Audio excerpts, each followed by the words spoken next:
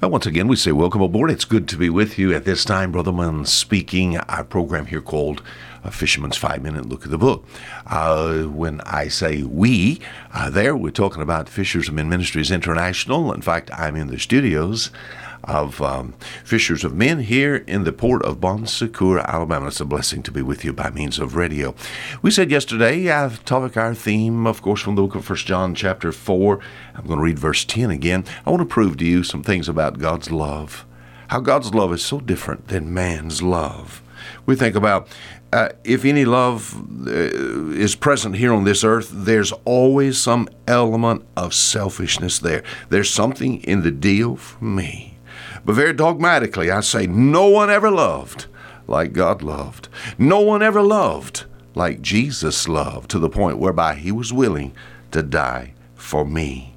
Yesterday I said that this love is seen. This love is the greatest love of all, because first of all, yesterday, as far as my life is concerned, this old converted commercial fisherman now, as far as my life back then, why would Jesus have loved me? Why would he have sent any love for me? Some 2,000 years ago, in dying for me, he died for my sins then. My friend, I was yet 2,000 years in the future, and yet he could foresee that there would be a Wayne Munn, and he died for me, knowing I was nothing.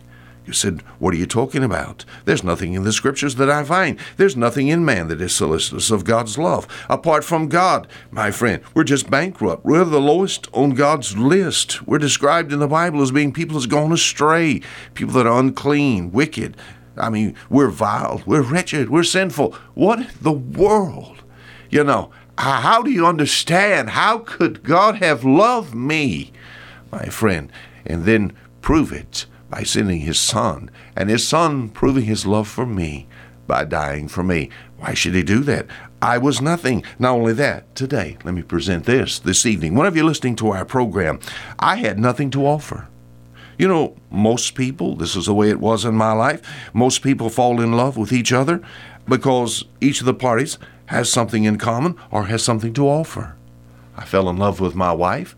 Surely, my wife was a very pretty girl. And as far as Mrs. Munn is concerned, she was head secretary of Public Finance Corporation in Hattiesburg, Mississippi. So that was a plus for me. This was a career lady. She was a lady in her mannerisms.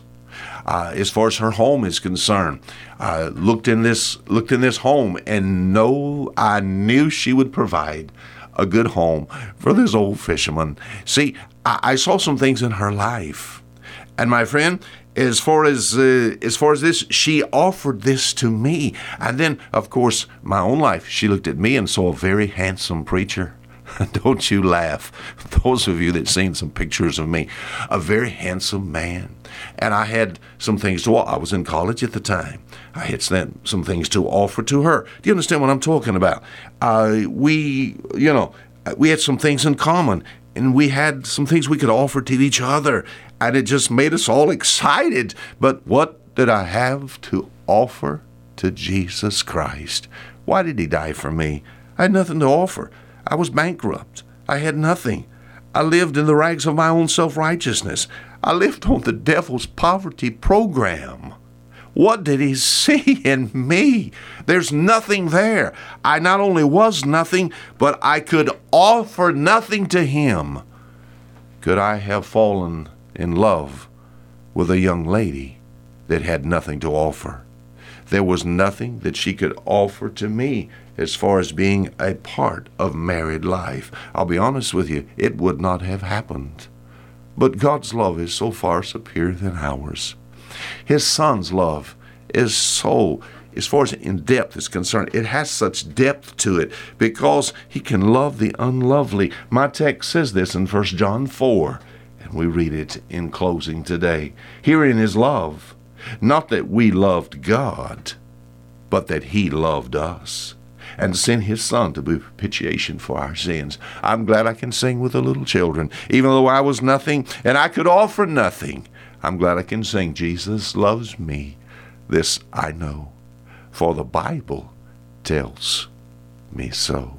Now until tomorrow, the same time, Fisher Munn saying goodbye.